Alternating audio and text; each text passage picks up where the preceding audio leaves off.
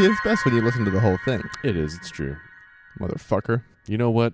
No regrets. Welcome to Super Duperstitious. I'm Jake. I'm Wyatt. This is the Paranormal Podcast where we talk about spooky stuff. Science is all about learning the truth. What on of earth is unraveling that? mysteries and Science is all about learning the truth. I mean, he was on to the next half of that sentence, which is that we talk about, we break down spooky stuff with science and try and learn the truth. I don't know what he was saying, but Preempted us. yeah. That was weird. That was YouTube, everyone. But yeah, we're back, and we are in part one of another 2-part Super Duperstitious special report. It's been a while since we've done one, and we thought, hey, we should do one. Let's... Yeah, So exactly that's what we're we doing. said. And the topic for this particular special report is going to be, how do you want to word it, Wyatt? I'd say like the... Well, I liked... Well, go ahead. I was going to say I liked the way you put it in a shared draft that we have on our Google Doc, which is belief in the bogus or sort of the susceptibility of the mind to, I don't know, what would you say, big fish stories type stuff? Yeah, I guess just, I think Maybe I'm putting it wrong. the general thing we're going for is people believing in different, paranormal or whatever type of stories in spite of so much evidence to the contrary. Yeah, that's exactly. There you have it. We cover a lot of stuff on this show that either is unsolved or sometimes things that we think are pretty much debunked but Right. still fun. What we want to talk about now is when stuff has been pretty thoroughly debunked, people still absolutely believe it, and the weird phenomenon of that happening. Right. So we'll do our usual deal with the special reports, where the first episode will be more like a normal episode, Right. and we will have 2 stories for you with on this particular theme. We'll break them down a little bit like we normally do, and then next week we'll get much deeper into the science, the psychology, all of the things that go towards explaining why this shit happens to people. Well said. Exactly. So I believe today our topics kind of dovetail nicely together. They just so happen to be somewhat ET related again. They do. We did a special report on ETs sort of as a phenomenon unto themselves. It was our first special report, in fact. Indeed, it was. That was what, episodes 13 and 14. There you have it. And, January of this year. it feels like so long ago and yesterday at the same time. Yeah. So, we invite listeners to check those out if you want a more deep dive into just that kind of topic. But either way, today we've got similar stuff, and I'll just kick it right off, I guess. Make it happen. So, for today, I'd like to let the blog Things That Go Bump in the Night set the scene for my .blogspot or Mm, .wordpress? .blogspot, indeed. Set the scene for today just before I get to my cold open, as I found this during my search for my topic today. As with all well-written pieces, I'd just like to read this straight using no voices and doing as little editing as I can to preserve its quality. So that's a good sign. The word Fresno is Spanish for ash tree. A city located in the San Juan Joaquin Valley region surrounded by the Sierra Mountains. Fresno has a bad rap, WRAP. Most people who live here their whole life act like it's a cesspool. Everybody hates Fresno and wants to move out, and people who aren't from here hate it even more. Like all great cities, people from them have a love-hate relationship, or just a hate relationship. People who live in New York City and Los Angeles City always complain about it, and people from Fresno do the same. At one time, Fresno was the car theft and meth capital of the world, and is still home to all sorts of violent crimes. We have some of the worst air quality due to agricultural dust, pesticides, car emissions, and smog from other cities, like Los Angeles, and San Francisco, which are blown into the valley and trapped within the mountainous dust bowl. Our agriculture feeds most of the world, not true, and most of Fresno is very green, but people act like we live in the black and white Kansas of Wizard of Oz. There are very ugly parts of Fresno covered in dry, dead grass and hard pan soil. Buildings are cheaply painted and covered in graffiti art or gang tagging. Most of Fresno is very nice, covered in trees and all sorts of greenery, as well as its agricultural farming. Already mentioned that. The buildings and shopping centers are commonly tan or white, with Spanish tile roofs. The climate here is harsh, and we experience years of severe drought and monsoon rainstorms. Only happen in Southeast Asia. Okay, maybe not literally, but after a long drought, a huge rainstorm can cause flash floods around the more mountainous areas. Because Fresno is a desert, we have warm days and cold nights and all sorts of schizophrenic weather patterns. As of writing this article, it has been 90 and 100 degrees this week in May, and tomorrow we are expecting rain. Fresno is yin and yang. It has some good and it has some bad. We are called the armpit of California, and we are referenced in every B-grade sci-fi film. Without fail. But Fresno also has a dark history, too, involving all sorts of evil. Think what you may about this Central Valley city, but know this. There are stranger things in Fresno. Oh, it came back. So, I feel like I know a lot more about Fresno now. Yep. So with that as the backdrop, November 2007, and it is night in Fresno, California. After hearing dogs barking furiously in the night for many days on end, a local man named Jose decides... A localman named Jose decides to set up a security camera above his garage. Perhaps a burglar or animal was causing his home to exist. Perhaps it was nothing. Given it was 2007, it's safe to say that once the camera was set up, Jose was able to tuck his eyes into an 8-year-old DVD of The Matrix, enjoy the fast-paced and well-choreographed fighting moves, and, if I'm being perfectly honest, frankly revolutionary special effects for the time. All with the peace of mind that only a very low-resolution, IR-capable late 90s consumer-level security camera can provide.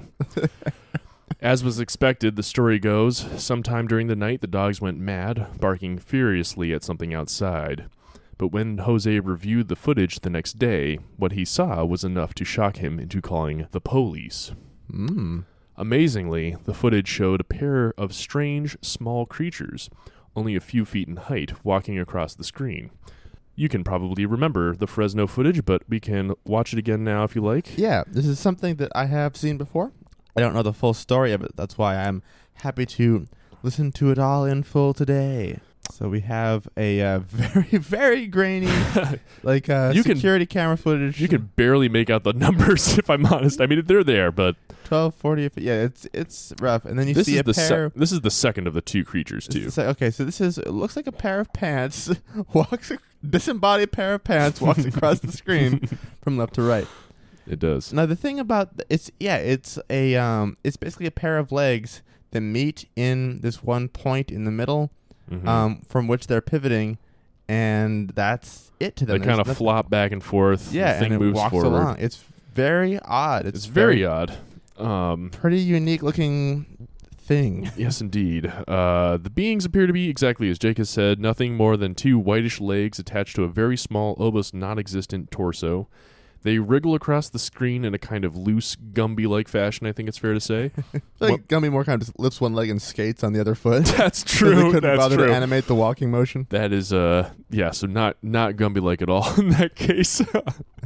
Many of our younger listeners will probably not even know what we're talking about. One leg swinging somewhat in front of the other in a marionette-like stride. As neither the Jose nor the police could figure out what the beings were, the footage and story spread. The original VHS tape on which this was recorded was never directly copied. Instead, the footage was recorded off of Jose's screen by a local newswoman. MUFON was then contacted to validate the video. MUFON! And was sent a digitized version of the newswoman's recording. That's like 3 layers now. Damn. This was later shown at a seminar, played via a laptop, and displayed through a projector. The projected footage was then recorded by someone in the audience, and only then was any of it uploaded to the internet for us to assess. Christ. And that's why the footage is so good. See, the more technology you apply to any given thing, the better the quality is, because technology makes things more high-tech. Exactly. If you've seen any TV show where the police office has the screen that's able to enhance the grainy footage and you actually get more information out of that footage, it's because they're applying another layer of technology to the footage. Yeah, because the first layer of technology wasn't able to record that much information, but when you add an additional layer of technology to help it gets more information that wasn't already there to begin with. Exactly. Because that's how everything works. It's just math, really.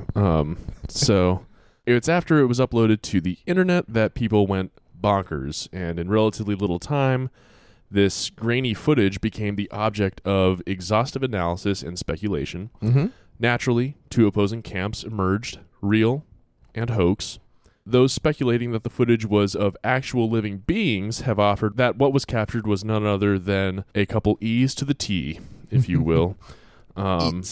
Eats. Despite this, the Nightcrawlers have strode their way into the cryptid pile, weirdly enough, of paranormal phenomena.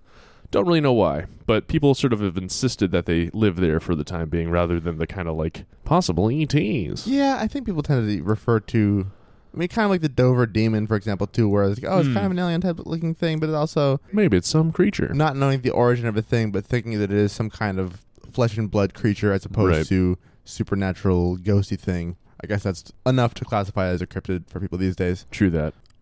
So 4 years later, after the original video, much to the internet's collective amazement, another video surfaces. This time from a security camera from a private property inside Yosemite National Park. Oh. And incidentally, one of my favorite comments on this video is, "Hey baby, do those legs go all the way up?" Nice. Because internet video. And in this one, rather than walking sort of towards the camera, we can see the similar sort of laundry sheets galumphing past Very some trees. slowly loping along, and there's a pair of them. Right. Two different pairs of legs, so two of these creature things walking along. They Simultaneously. walk behind this tree, keep on going, and they're tall, pale, and they're basically only pairs of legs.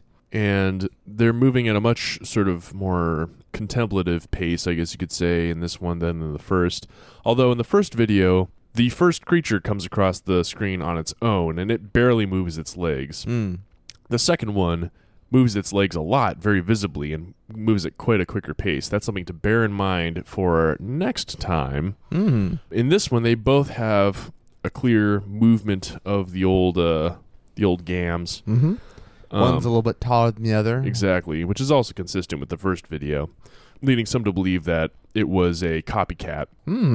Also, the story behind this video was similar as well. The homeowner of this private property apparently was concerned about break-ins at his or her property, sets up the security camera. Upon reviewing the footage, they are similarly stunned by these strange beings.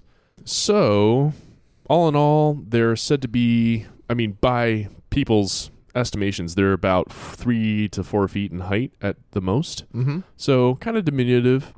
So despite the fact that what we're looking at is basically haunted pants, even now, 10 to 20 years after the initial footage, most places you surf to on the old net have left the Fresno Nightcrawlers in the unexplained, sort of unfinished pile, if you will. So this may in part be due to the fact, or faked, that the show Fact or Faked took the Fresno case on. We can listen to them now doing their own incisive breakdown in a clip. As you'll hear, it left what sounds like a pretty experienced team just absolutely stumped. Just a I sec. do miss that show. So they're watching the video. There's a creature coming from the top left of the screen. I don't know what it is, but it's not like any of the other cryptoids or Bigfoot or anything else we've seen before. Look, you can almost see the little legs at the bottom. Yeah. And you can see its shadow as well. It's very long. Notice that it has a head. I've never seen anything like this before. Me neither. It's weird. I don't know what else to call it. Now, what's this one coming in here? Oh my goodness. There's a second What's he doing? What he's doing is walking. Anatomically speaking, I've never seen anything that looks like either of these figures before. Now, naturally, he might have described these as just pants. That said, I myself can't think of anything anatomical these beings resemble either. I would love to say that they look just like two wobbly legs, but legs, as we all know, are the only non-anatomical parts of the body. That's true. Little known science fact. So the team ultimately fails to make Gene spooky. Instead, they use, among other things, a little child and the tried and true weird-ass puppet to try to replicate the original video. Basically, they set a security camera up at the house, same place, and they do all these things to try to restage the same stunt. Right. But they fail in both cases, and they leave it as sort of an unexplained, unconcluded case. I always liked Fact or Fake because it was like Mythbusters with no expertise. That's very good. If I can't make this exact thing happen myself with absolutely no skills required to make this particular setup happen, well, then it must be real.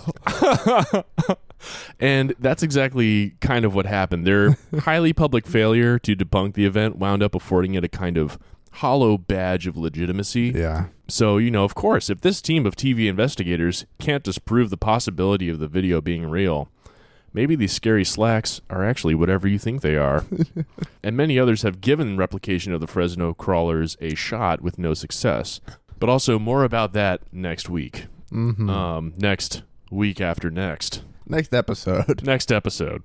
So what if we say they actually are alive and I think not... they actually are pants. No lie. That's what I originally wrote. And I was like, I can't. I have to talk about them being actual creatures. Lame. Dumb. So they actually are alive. What if they actually are alive? Sorry.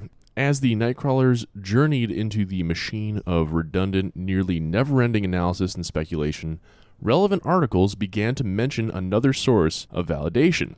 Photos of carved wooden sculptures closely resembling the Nightcrawler entities. Have you seen these before? I don't think I have. Let me quickly find a picture. You want me to pause? Yeah. Okay. So these up here, Oh, wow. they are strikingly similar. Yeah, they're like wooden. Well, look like a pair of wooden legs with a wooden head on top. Yeah, interesting. There's a pair of them. sculptures. They are in every way similar to what we see in the video, as far as what we can make out in the video. Yeah, basically a head with wobbly legs. Right. And so these pictures pop up. Pictures apparently came from a source in Florida who in turn claims they were simply passed on to him by a woman in New Jersey. Whatever their lineage, the pictures Bequeathed to themselves... him from a woman in New Jersey upon her death. The pictures themselves, by many accounts, were originally taken in California outside of a DMV, apparently.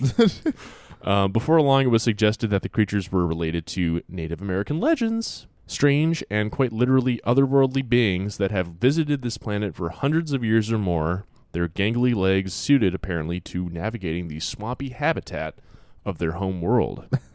Now, despite the fact that I found absolutely no firm evidence supporting this, so all my usual indigenous Native American lore sites that I use, which just sounds hilarious to me for some reason, but nowhere could I find any kind of like tale that mentions these guys. Right. And could we confirm that the sculptures were actually located where they supposedly were in California, outside of DMV or whatever? I haven't physically done that. I haven't used You Google. haven't gone to California to look for them? I haven't seen it with my own eyes, that I don't believe it. No, I'm just kidding. No, I have not done due diligence there outside of several sites saying the same thing. Gotcha. So I'm 'Cause maybe part of falling it into the looked same trap. to me, like from at least one of those photos, maybe a couple of them, they look kind of like they're in a statue park. So they could easily just be just true. art installments from the present day. Right, which is what many have suggested as well, Right. that they're like commissioned works for any kind of corporate building or what have you, or a park, yeah. But the argument, even in that scenario, is that they may still represent these, folkloric beings that indigenous Americans have been talking about. Yeah. Could you hand me that specimen vial that's behind your laptop? Thank you. Oh, it's gone. Damn it. I was going to try to catch the fly. I've caught like 7 of these things so far. Wow, with that? Yeah. How? I think they're new brood of flies that are pretty young and they're me like try. pretty slow. Over the last day or so, they've gotten a lot faster and more normal fly-like. I think he's intentionally fucking with me now. Oh, so close. I'll leave it there. Sure. So, right, people have taken this story as kind of just full-on validation of the idea that these things might be real, and not just real, but extraterrestrial or fully on paranormal in some way or another. Yeah. Often, perhaps fortunately, the sites left to retell the narrative are Joanna-level kooktown. So, just a quick taste. This is indianinthemachine.wordpress.com. Quote, the aliens called Nightwalkers have been known to the native of California, the American Indians, for generations. I like that they started off with just saying, the aliens call night walkers. There's no argument. There's no suggestion.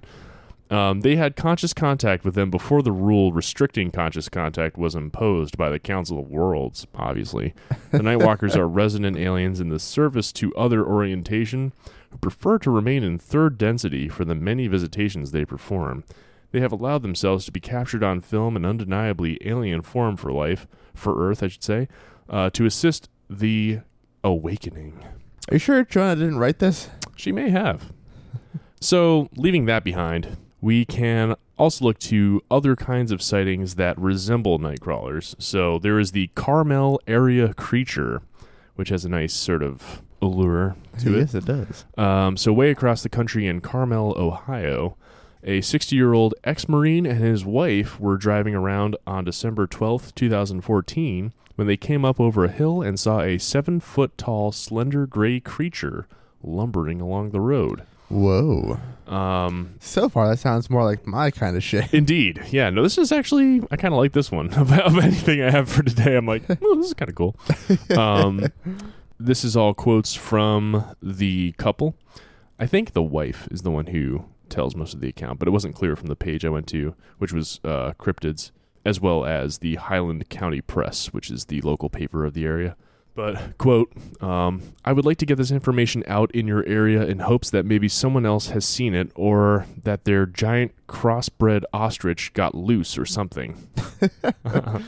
Sort of reminds me of the Mayaka skunk ape case. Someone being like, oh, there's this one orangutan on the loose. Can someone get it? I'm afraid of people getting sick. So, yeah, quote, we recently bought a place in the Fort Hill area. We first noticed after about 30 days of living here that we suddenly have a perfect circle that stays fresh green, no matter what weather, in our front yard. So a perfect circle of grass, presumably.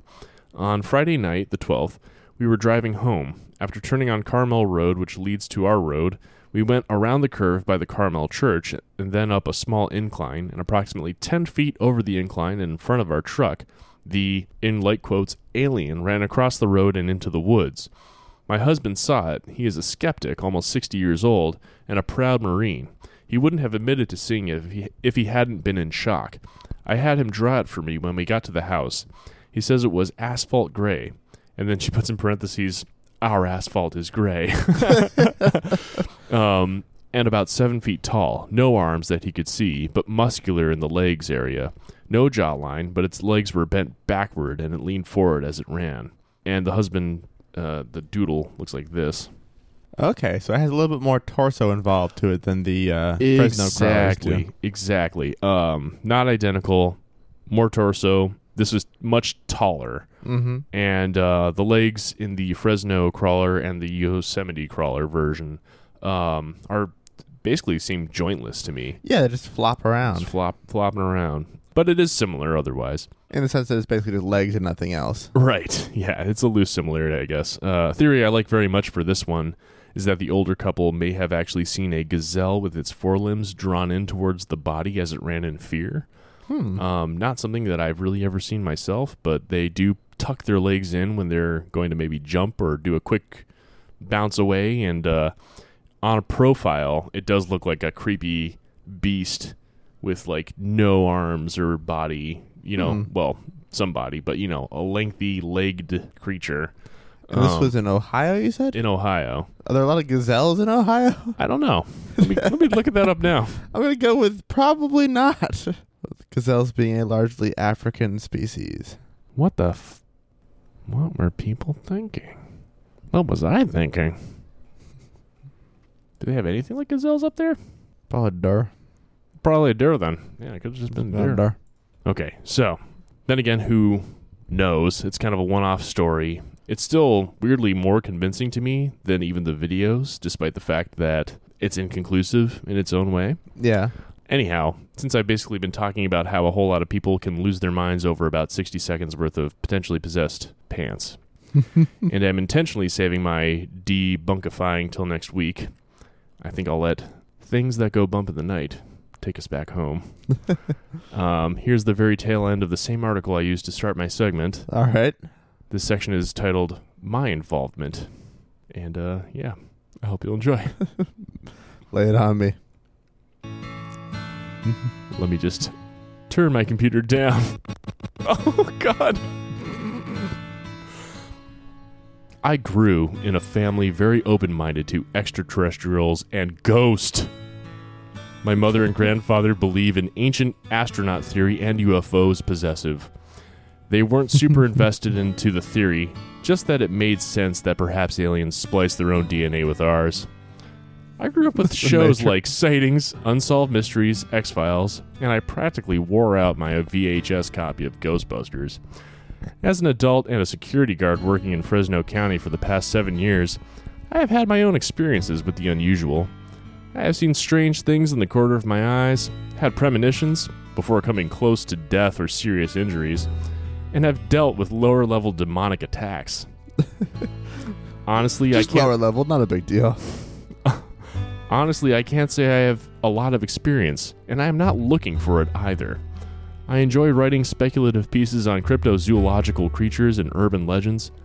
I also love to share my passion for Christian legends and folklore and the history of church and the saints. So that's the whole. Is that his whole story? Okay. The end. I thought he was gonna tell some story about something. All right. That was his involvement. Oh, okay. Wow. Yep.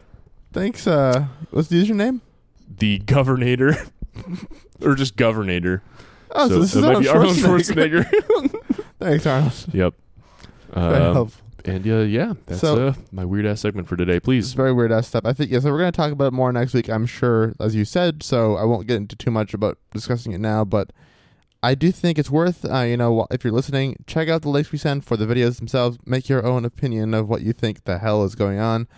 What I find most striking about the videos is that they are clearly physically real. Yeah. As far as people saying like, oh, they're real things. They seem to actually be in the camera frame. Right. They're probably actually there. But what they actually are Yeah. is very much up for debate. Apparently, the second of the two, the Yosemite series, some believe it to be CGI. Interesting. I'll have to rewatch that one again because I've only ever seen the original more so.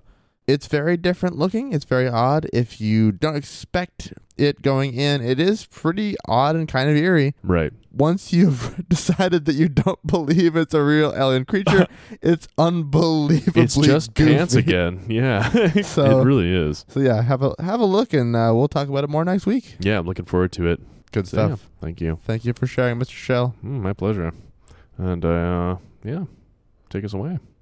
First, can we get some of that Daikaiju? Yeah, let's do it. Much better. It's been a while since we've talked about the beers we're drinking on air. We're always drinking beer when you're listening to us. That is never not true. Indeed. We just haven't mentioned them on recording in a while. Right now we're Mhm. drinking Daikaiju by the artist formerly known as Banded Horn Brewing Company. Ooh. Went through a major rebranding recently. Now they're just Banded Brewing. Banded Brewing. And they have really beautiful art on their cans and stuff now too. And the beers have always been great. But the beer just is very, very good. the visual rebranding has been solid as hell. So we'll have a picture posted as well of this can. It's just so nice. Hell yeah, should we... And Daikaiju is pretty appropriate to the stuff we do. We're not talking about giant ocean monsters right now, but no, dude, but we have in the past, more than once, if I'm not Yes. mistaken. I'd like to think of our podcast as a giant ocean monster, if I'm being honest. me too. Why? Yep. Me too. What I have for us today is a topic that I've thought about covering, but never really known when to tackle. Not because it isn't interesting, it is for sure interesting, but because it's so widely known as to be basically like ubiquitous. Exactly. So it's hard to decide, when to drop the most famous UFO account ever.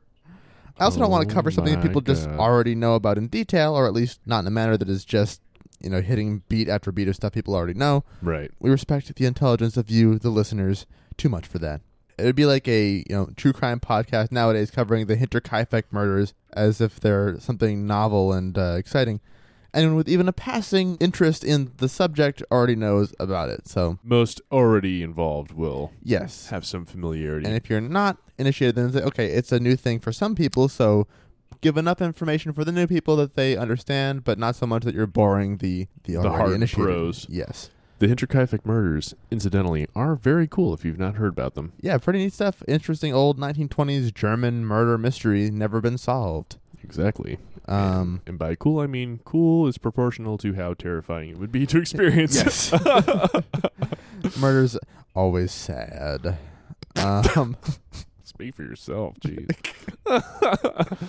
The way I think to do this is to give a brief rundown of the story everyone knows, and then focus more on what really happened, and how people ever got from the one story to the other. Mm-hmm. With that huge disclaimer out of the way, we can begin. Mm-hmm. So yeah, let's start first with what definitely, absolutely, 100% happened, and then a brief recap of what the story then became, and then we'll get into just how far we got from reality as time went on and why. During the summer of 1947, there were sightings of some sort of flying discs in New Mexico.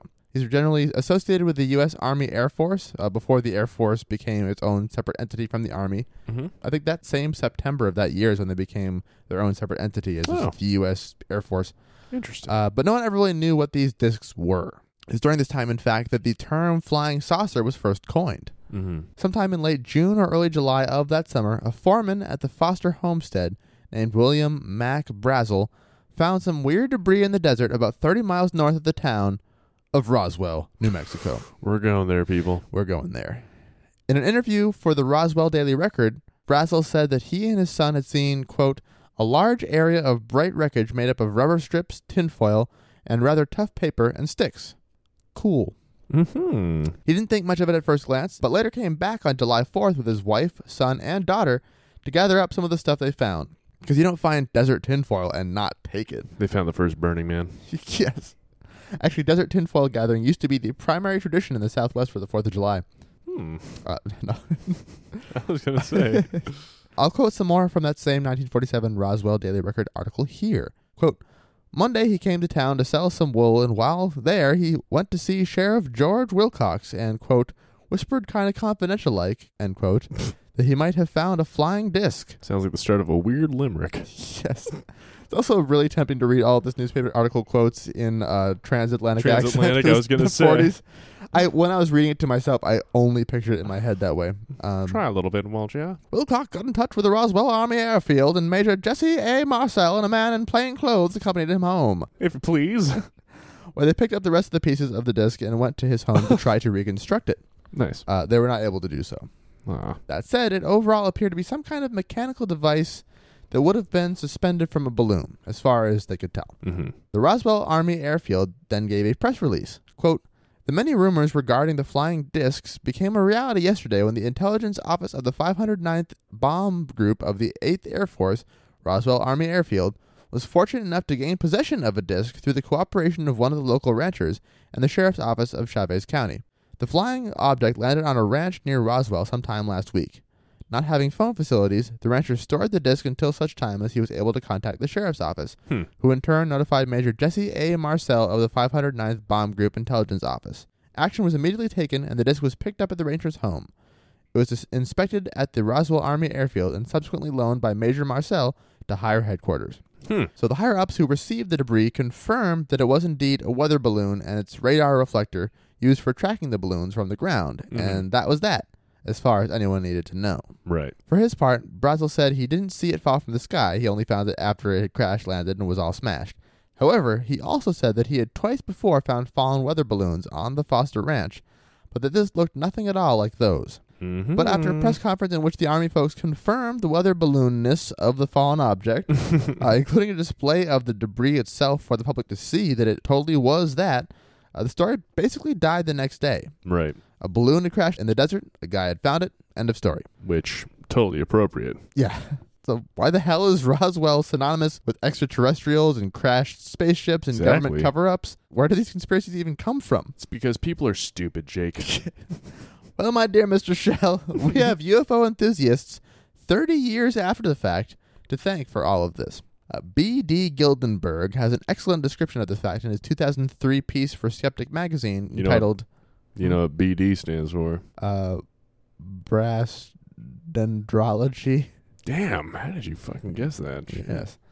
In a piece for Skeptic magazine entitled A Roswell Requiem, he said, quote, because most readers have known the Roswell myth for most or all of their lives, one really essential part of the picture has been frequently forgotten or glossed over. For more than 30 years, no one anywhere cared about the incident at Roswell. No one. It wasn't part of the ufologist lore, nor was it an issue for critics of the paranormal, nor was it part of science fiction or tabloid entertainment. It was a forgotten footnote, not because it was cleverly concealed, but because it was a lousy case. Holy shit, people End straight quote. rebooted this thing? Yeah, 30 years Oh after my it happened. God. It really was open and shut with the balloon chunks and the identification as such. They said, hey, it's a balloon. Okay, it's a balloon. All right, over with. Oh my God. But obviously, this is just what the military wanted us to think. Wyatt. Yeah, right. There was a right. major cover-up going on, and all the weather balloon shit was just to shut people up so they wouldn't talk about the real story. Mm-hmm. I may have said all that tongue-in-cheek just now, but it actually was 100% true. Mm-hmm. There was a cover-up, and the balloon story was to placate the public. So, between 1978 and the early 1990s, a series of ufologists started digging into the story and concluded that because of the many UFO reports at the same time as the incident, something else must have been going on. And I'll stress again here, they were right about that fact, just as they were right to correlate the UFO sightings with the Roswell incident. They were not coincidences, but independent facts. So they were digging into something that there was something to. So UFO researchers including Stanton T. Friedman, William Moore, Carl T. Flock, Kevin D. Randall, Donald R. Schmidt, and others, all these household names, I mean, yeah, I don't even know why I have to read them off. altogether interviewed hundreds of alleged witnesses to the events in 1947, as well as pulled hundreds of documents through the Freedom of Information Act, which first became effective in 1967. So at that point, all those documents that were by then declassified or at least somehow available, they could get their hands on. Mm-hmm. With this many sources on the subject, juicy stuff was bound to be uncovered. The really exciting discoveries came when Friedman interviewed Jesse Marcel, who you may remember as the Army major from the 509th Bomb Group Intelligence Office, who worked at the Roswell Army Airfield, and who was the only one to see the wreckage throughout the process from recovery at Basil's house to delivery at Fort Worth for inspection. I mean, exactly. That's what I was going to say. Yeah. Well, I mentioned him a couple times before in my account today. So he's the name of the major they contacted who came, and I guess I said his name while I was doing the transatlantic thing. You mentioned his, it was lost in the accent. It was. But that much background, I figured was... Major Marcel is, he was the one who came and, handled stuff, and he was the only person to see the wreckage from beginning to end effectively. Right. And he had some shit to say. Quote, we found all kinds of stuff. Small beams about 3/8 or half an inch square with some sort of hieroglyphics on them that nobody could decipher. Weird writing. Yep. These look something like balsa wood and were of about the same weight, although flexible and would not burn. There's a great deal of unusual parchment-like substance which was brown in color and extremely strong, and a great number of small pieces of metal like tinfoil, except that it wasn't tinfoil. He's just stirring up the soup right now so hard. Exactly. Also, I like that he would try to burn stuff. Yeah. It wouldn't burn no matter how hard I tried. Everything else would go up. In other descriptions, they're talking about taking acetylene torches to them to try and see if it would burn. It's like, why? How is what that were your you first? doing? Yeah. This is just how you explore everything you don't understand? Exactly. Does it burn? The parchment writing, quote, had little numbers and symbols that we had to call hieroglyphics because I could not understand them. They were pink and purple. It looked like they were painted on. These little numbers could not be broken, could not be burned, wouldn't even smoke. So again, try to destroy everything you find to understand what it is. It said Mike and Ike. Is that pink and purple? It's probably pink and white or something. I think they're, pink and white, I think. Oh, goddamn. So already we went from pieces of rubber, foil, and balsa wood held together with what everyone present described as Scotch tape Nerds. to fantastical, out-of-this-world materials with unidentifiable marks. Clearly, we weren't given the whole story at first. And indeed, other reports from other witnesses who totally didn't come out of the woodwork claimed some very amazing properties of these materials indeed. For example, the balsa-like material, which was, and I can't stress this enough, not balsa wood, had memory. It could be bent into different shapes and then would return to its original shape on its own. The paper did it too. Didn't even show any wrinkles. Either that or neither of the materials could be bent or broken or manipulated at all. One of those two things. Either they couldn't be bent at all or they could, but then they returned to their shape. Okay. So, right. Whatever. One of those two things. They're miraculous. But wait, there's more. In other reports, Marcel would go so far as to say that once the debris was in military custody, they were able to reconstruct the craft and even get it operational, to the point where he himself was able to pilot the thing around. Oh my God, this guy. Big Fish McGillicuddy over here. So this is the same guy who boasted about having shot down 5 enemy aircraft in his time with the Air Force, in spite of the weird fact that he actually wasn't a pilot at all and had never flown anything from Earth, let alone a crashed spaceship. This dude is just like pathological. But we can probably overlook that fact. I mean, he's probably telling the truth is what he's doing. Exactly. Pathological truth teller is what I was going Exactly, to finish my statement with. His military personnel file even had reports from his commanding officer saying that he was prone to extreme exaggeration, ranging from embellishment of details to straight-up fabrication. Oh, boy. But again, that's probably nothing. The fact that he's the key witness. Fabrication of facts. Exactly. And embellishment of more facts. I don't Yeah, know. What can you say? Just adding more facts. He's a to legit facts, dude, yeah. Much like the technology, the more facts you add. Yeah, it becomes more true. Exactly, which is actually kind of true. Subsequent accounts of Roswell would reveal the continued searches of the desert, using the spread of debris to calculate crash trajectory and such, found another crash site, the sort of main crash site, if you will, where the rest of the wreckage was. This included a larger vessel of some kind, likely what was later reconstructed for Marcel to zoom around in. Yeah. And either next to or inside this vessel were 4 bodies. And those bodies were not human. Oh, boy, oh, boy. So... This is where most people tune into this story, by the way. Yes. Like, oh, these bodies found in New Mexico? Like that? Yeah, that's crazy. Mm-hmm. So there's quite a big jump from the genuinely boring story we're fed about the facts or whatever, and the decidedly more colorful account that would follow. Mm-hmm. Is there a way to explain this discrepancy? I mean, one is to accept in our hearts that all of the other stuff is bullshit. Mm-hmm. The Roswell incident really just demonstrates a public willingness to believe some very elaborate and logistically improbable stuff. Mm-hmm. So how do we get from the simple discovery of some balloon shit to the biggest UFO conspiracy of all time? Well, as I hinted, there was a cover-up. Can you think of anything historically that might have been going on at the time that might have warranted a cover-up, Wyatt? Would this be... Something between, say, 1945 and 1989? Bomb testing might of have some been kind? a big deal to the U.S. military? Some kind of explosive device?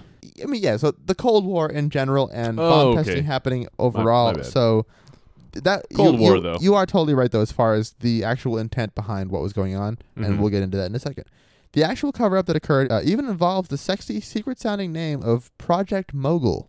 Okay. This whole time I'm wondering where Project Blue Book falls into the mix. Well, I was going to say, note that this is part of Project Mogul, not part of Project Blue Book. There you go. The Air Force's series of systematic studies into UFOs. Mm-hmm. Note furthermore, that the Roswell incident was never reported as part of Project Blue Book. Oh, that's interesting. The theorists took this not to mean, oh, it wasn't actually a UFO thing. Right. But to instead mean, oh shit, it's too secret even to be on the records of Project Blue Book. It's the secretest UFO story. Gotta get out the Indigo book. Yes. But here's the thing. The cover-up was just about the kind of balloon that had been found. Is this like the spy balloon type shit? Sort of. So Gildenberg, again from the, was it Roswell Rhapsody or what? The Roswell Requiem, the article. Roswell Rhapsody. Yeah, he was actually part of Project Mogul, which is pretty cool. And yeah, it was very much a Cold War thing. Says Gildenberg, quote, "In 1947, I was involved in exciting work based out of New York University, where we were developing balloon equipment under contract for a classified U.S. Army Air Force research initiative, Project Mogul. Our job was to develop and test the equipment necessary to detect the upper atmosphere acoustic signatures of Soviet nuclear bomb tests or ballistic missiles. Activities associated with Mogul were based in various locations, and in the summer of 1947, part of the university group was launching test flights from New Mexico's Alamogordo Army Airfield, about 100 miles west by southwest of Roswell.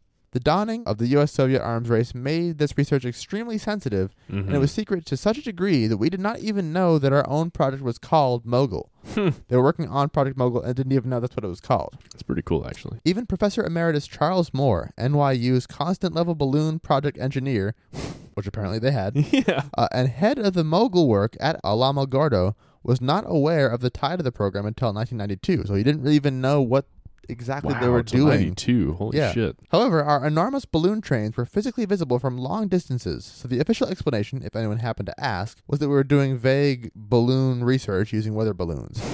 Project Mogul was eventually declassified in 1972, almost a decade before the first stirrings of popular literature about the Roswell incident. Initially, Mogul actually did employ standard weather balloons, arranged in huge dusters or flight trains up to 600 feet long. Wow. These balloons and the more advanced plastic balloons which followed were often spotted over New Mexico and reported as flying saucers in formation. Oh. So they released the balloons in a formation, like in these big trains that were up to Right. 600 feet long, and people were reporting the initial, like the first reports of flying saucers were them flying in formation. So That's interesting. Below the balloons, radar reflectors, light kite-like aluminum foil boxes, and assorted other equipment were attached to the lines. The reflectors were a somewhat jury-rigged solution for the technical problem that our balloons were invisible to the marginal radar systems of the period. Mogul used several variations on the radar reflector theme, as did others encountering the same problem, but they're all foil and balsa constructions designed to be as visible as possible to radar for tracking purposes. Jake, this is all obviously just the carefully crafted cover-up of a military man who has been trained in the art of lies.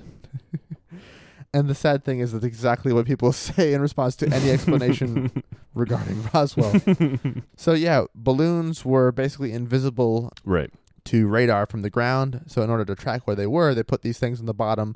They were made of like just balsa wood and aluminum foil to reflect radar, so they could tell, okay, that's where it is. We can see them now with radar. Just to follow them along, see Yeah. how they do. So ours were made to order by a New York toy company, which used a distinctive decorative tape printed with purple or pink flowers and other fanciful shapes. These Hieroglyphics, he alien means to say. hieroglyphics were later to be noted by various witnesses to the Roswell debris.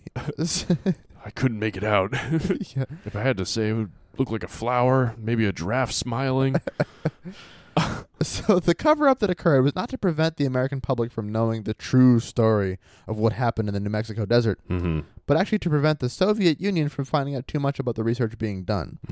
The level of secrecy employed in this case maybe facilitated the future as conspiracies, but also in so doing, it kept everyone off the trail of what the technology actually was, which ultimately was pretty handy to what they're trying to do. This kind of reminds me of, do you know why carrots are associated with good eyesight? No. It's a pretty fun thing from World War II during the Blitzkrieg. The Luftwaffe would attack at night and drop their bombs on London at nighttime, so London would go through just periodic blackouts where they turn out all the lights so it'd be harder for them to find their targets.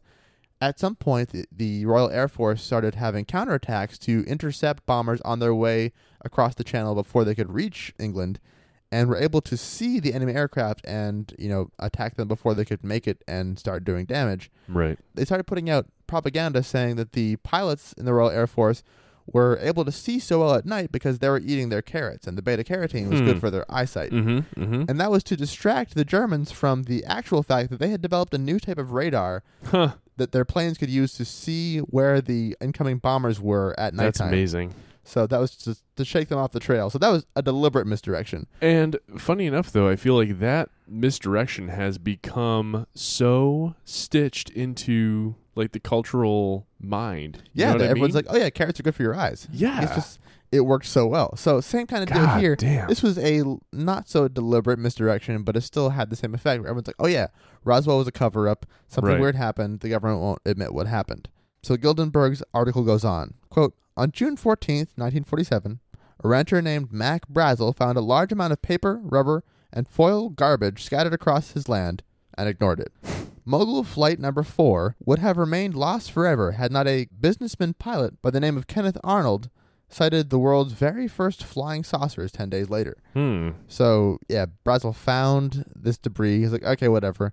And then later on, the first reports of flying saucers in the world started coming out. Quote, while flying over Oregon and Washington State, Arnold spotted and reported several apparent aircraft in a formation like the tail of a kite, with a motion he described as like that of stones or saucers skipped across a pond.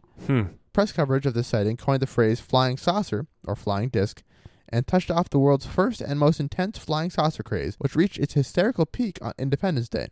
The hype continued to swell, reports came pouring in, and breathless headlines carried the news across the country. Will Smith. Yes. On July 5th, Mac Brazel drove into town where he heard this news for the first time. Once he learned that flying saucers were swarming over America, he hurried back to his ranch to re-examine the debris that he had ignored weeks earlier. It was not the first time that weather balloons had come down on his property, but now that he knew about flying saucers, he wasn't convinced that this was another one. The scattered pieces of silvery foil suggested something more futuristic than a balloon. Ooh, yep. Basically, the Roswell crash was nothing. No one thought it was anything. And then the idea of UFOs was introduced, And then people started to think it might be interesting. So he wasn't even interested in the debris he had found until he had reason to think, oh, this might be something The weird. context arrived later. Yes, and then everyone started applying even more context to it once he had come forward with having found it. And the Army, for its part, did stir the soup, didn't they? A little bit. And I think there was a certain degree to which they were kind of trying to misdirect people, saying, yeah. They were like, yeah, it was aliens, maybe. I don't know. It's crazy, right? Kind of allowing that idea to proliferate. But again, it wasn't really so much like aliens at the time, because people were like, oh, these things are flying. What are they? And yeah, people started to think aliens, but then they had the press release. They're like, yep, it was this UFO. Everyone's like, it was just a balloon. How about that? Yeah, And right. everyone's like, oh, yeah, it's a balloon. Okay, never mind. And then decades later, they're like, oh, no, it was aliens after all. Man, oh, man. But even then, the solution was found and reported, and the case was functionally closed. They thought something was going on, but then they're like, yeah, okay, no, never mind. Case closed, whatever. Right. But there was still a tiny enough kernel of question and just the right seasoning of government cover-up that ufologists decades down the road were willing to milk this incident for all it was worth. Oh, And gross. rather than employ the scientific method, they went with the tried and true approach of going out of their way to find any evidence possible until something supports the theory they want to be true. Conspiracy. Yes. So if we were to take a scientific stab at the facts that so many UFO sightings were happening in 1947, and that mystery debris was found on a ranch in New Mexico that same year, what might we hypothesize based on those things? Maybe we'd think, hey, maybe something was happening in 1947. Let's look at the history of airspace shit in that year. Or maybe we'd find the, by that point, declassified reports on Project Mogul. Mm-hmm. And maybe that would be that. Right. Okay, what was going on in the air in 1947? Oh, something called Project Mogul. What was that? Oh, a bunch of experimental balloons to spy on Soviet bomb testing. Cool, that must have been what it was. That's not what they did. Nope. They did not take the approach of, yeah, so that's... I have reasons for why, but I don't want to dip into the next episode too much. Okay, so we'll touch that more on later on. Yeah. Another thing, too, is so one of the major reasons that people still hold so strongly onto this, and we'll get again more into this next week, Right. is all of the eyewitnesses to the Roswell incident. Ah, there you Hundreds, supposedly. go. Wow. So what about all of them? How could so many people see something if it didn't even happen? Right. For that, I want to talk at length about the accuracy of memory Mm-hmm. and the reliability of our own brains, which is itself... Suggestible. Yes. To say nothing of just how easy it is to be fed a ton of bullshit when you're actively looking for a story to be true, Mm-hmm. and people knowing that you're wanting something to be true, so they're like, oh yeah, like, I'll spice up my story. Right. But I'm going to Exactly. save that for part 2 of our special I report. know. I'm like holding It's a back lot so of hard stuff, right now. yeah. Because Oh I my have a God. lot more on those phenomena as they relate to this story, but how they also fold nicely into other stories like Roswell and how Mhm. they can proliferate. And also Mhm. just more than we need for today. We've talked long enough. So that, my dear Shell, is what I've got regarding Roswell. Very enjoyable to hear the story, my good sir. I feel like I've heard each of those components, but separately of each other. You know what I mean? And I had heard them all too, and I ultimately had always piecemeal. Usually you hear the alien part first, and later on, like, oh, it was just a balloon, and then people saying, no, it wasn't a balloon, and like analyzing photos of them looking at the balloon, like, well, what about this? You can kind of see the symbols on the tape and Right. all that stuff, and it's like, well, even if you say, okay, it's unidentifiable symbols and stuff, it's still tape on foil and some balsa wood. But is it tape? Is it foil? Is it balsa wood? It's I will maybe cover a little bit more of. I found a cool article showing some of the claims from some of the most remarkable witnesses, and then refuting those claims based on the actual facts and why stuff was fucked. And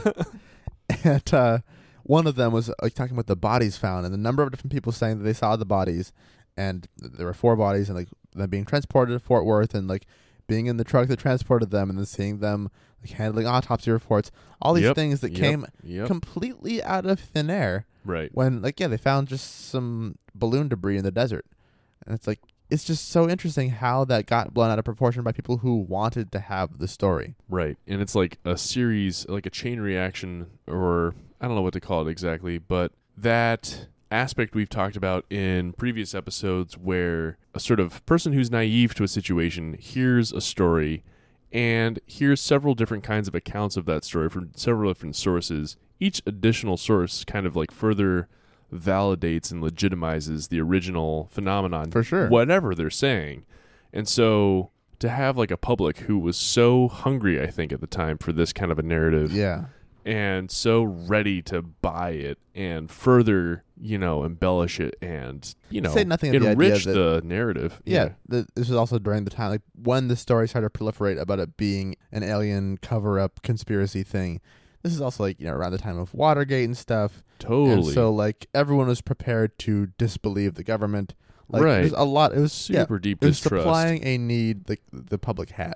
And there was a latent, if not still very active, passion, I think, in the public for that kind of visitors from space, Mars attacks vibe. Yes. That was born of the nuclear bomb era, World War II kind of period. If I'm not mistaken, I might be wrong. No, that really But, did come up a lot. Like I think that came up a lot during that time. Yep. So you have all your sort of like original black and white, goofy sci-fi monster movies. Like that was a huge theme at the period. Mm-hmm. So this was like served up perfect Yes. little, oh, it's really happening. Exactly. And so I think that works well also with the Fresno Nightcrawlers kind of story where it's Right. the same kind of mentality happening now in the modern era where there's this thing. Right. People are like, whoa, it's some kind of weird, crazy alien situation happening. And probably isn't, but people Probably are still isn't. very, very willing to believe it because they just want to believe. So Right. that'll be where we go Let's leave it next there. week. Yeah. Right. That's a perfect setup for the next episode. Just picture spoiler alert. Picture the poster above Mulder's desk, also in both of our apartments. And that is where we're going to go next week. I'm just imagining if that poster was, I like to watch porn. David Duchovny jokes for all you folks at home. Yes. So we thank you for joining us on the first part of this 2-part journey into the belief in that which you needn't believe. Exactly. And yet, could you be faulted for enjoying the thrill of that belief? Exactly. But also to resist the seduction of it. Creepy. Sorry, take it from the top, Jake. Welcome to Super Duper Stitious. Let's start it all over. So yeah, we'll hit you up with some cool, fun, sciencey, psychological, Yes, and indeed. other type details next week. Next week and Or next episode, rather. Yeah. Oh, it seems so long for us. I know. Oh my god, it is. But we look forward to hearing. Well, I guess we don't actually encounter you at all, but we look forward to you listening to us then, I guess. And if we see you, oh my god. Yeah. But yeah, thank you guys so much for showing up, and yeah, we'll see you next time. Bye. Bye.